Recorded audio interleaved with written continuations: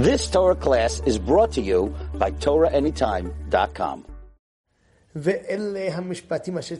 does that mean? These are the Mishpatim that we place in front of you. It shouldn't say place in front of you. What's the right word? What's the right word? It should say this is what? Asher tishmeru la'asot. Oela Mishpatim asher tilmedu. You should know tishmeru la'asot. What's tasim? So I'll tell you something so beautiful. From everybody knows this, but it's so important, and that is tasim. A person when he's teaching over Torah or giving over Torah, you have to understand you have to be able to place it so clear to people that they enjoy it.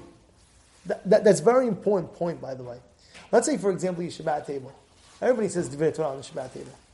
But now the question is, when you say the things on the Shabbat table, how are you going to present it? Because in essence, you have, my Shabbat table, I have, let's say, a child that's 10, and I have a child that's 3, and I have a child that's 6, and now what do?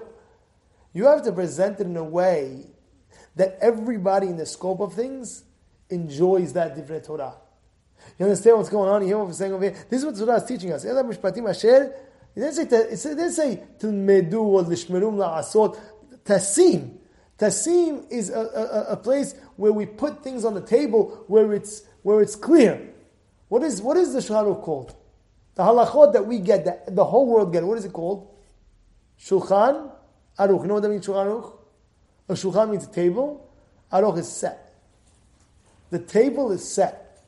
Shulchan Aruch named it. You know. It's very simple because now I'm giving it over to you so clear that everything should be set clear.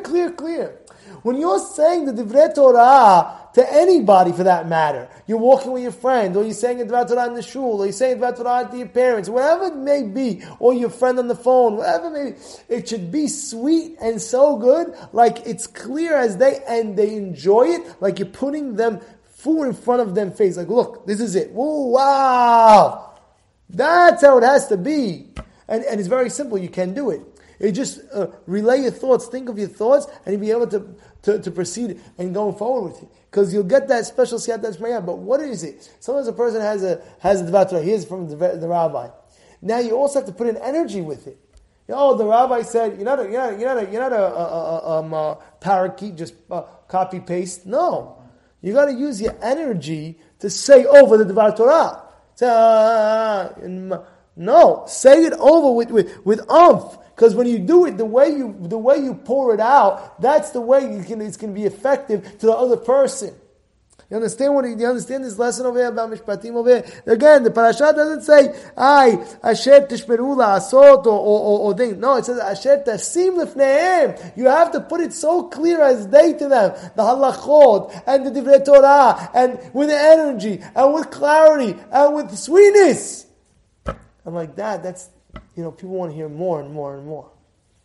Yeah? This is an important point we must know. You've just experienced another Torah class brought to you by TorahAnytime.com.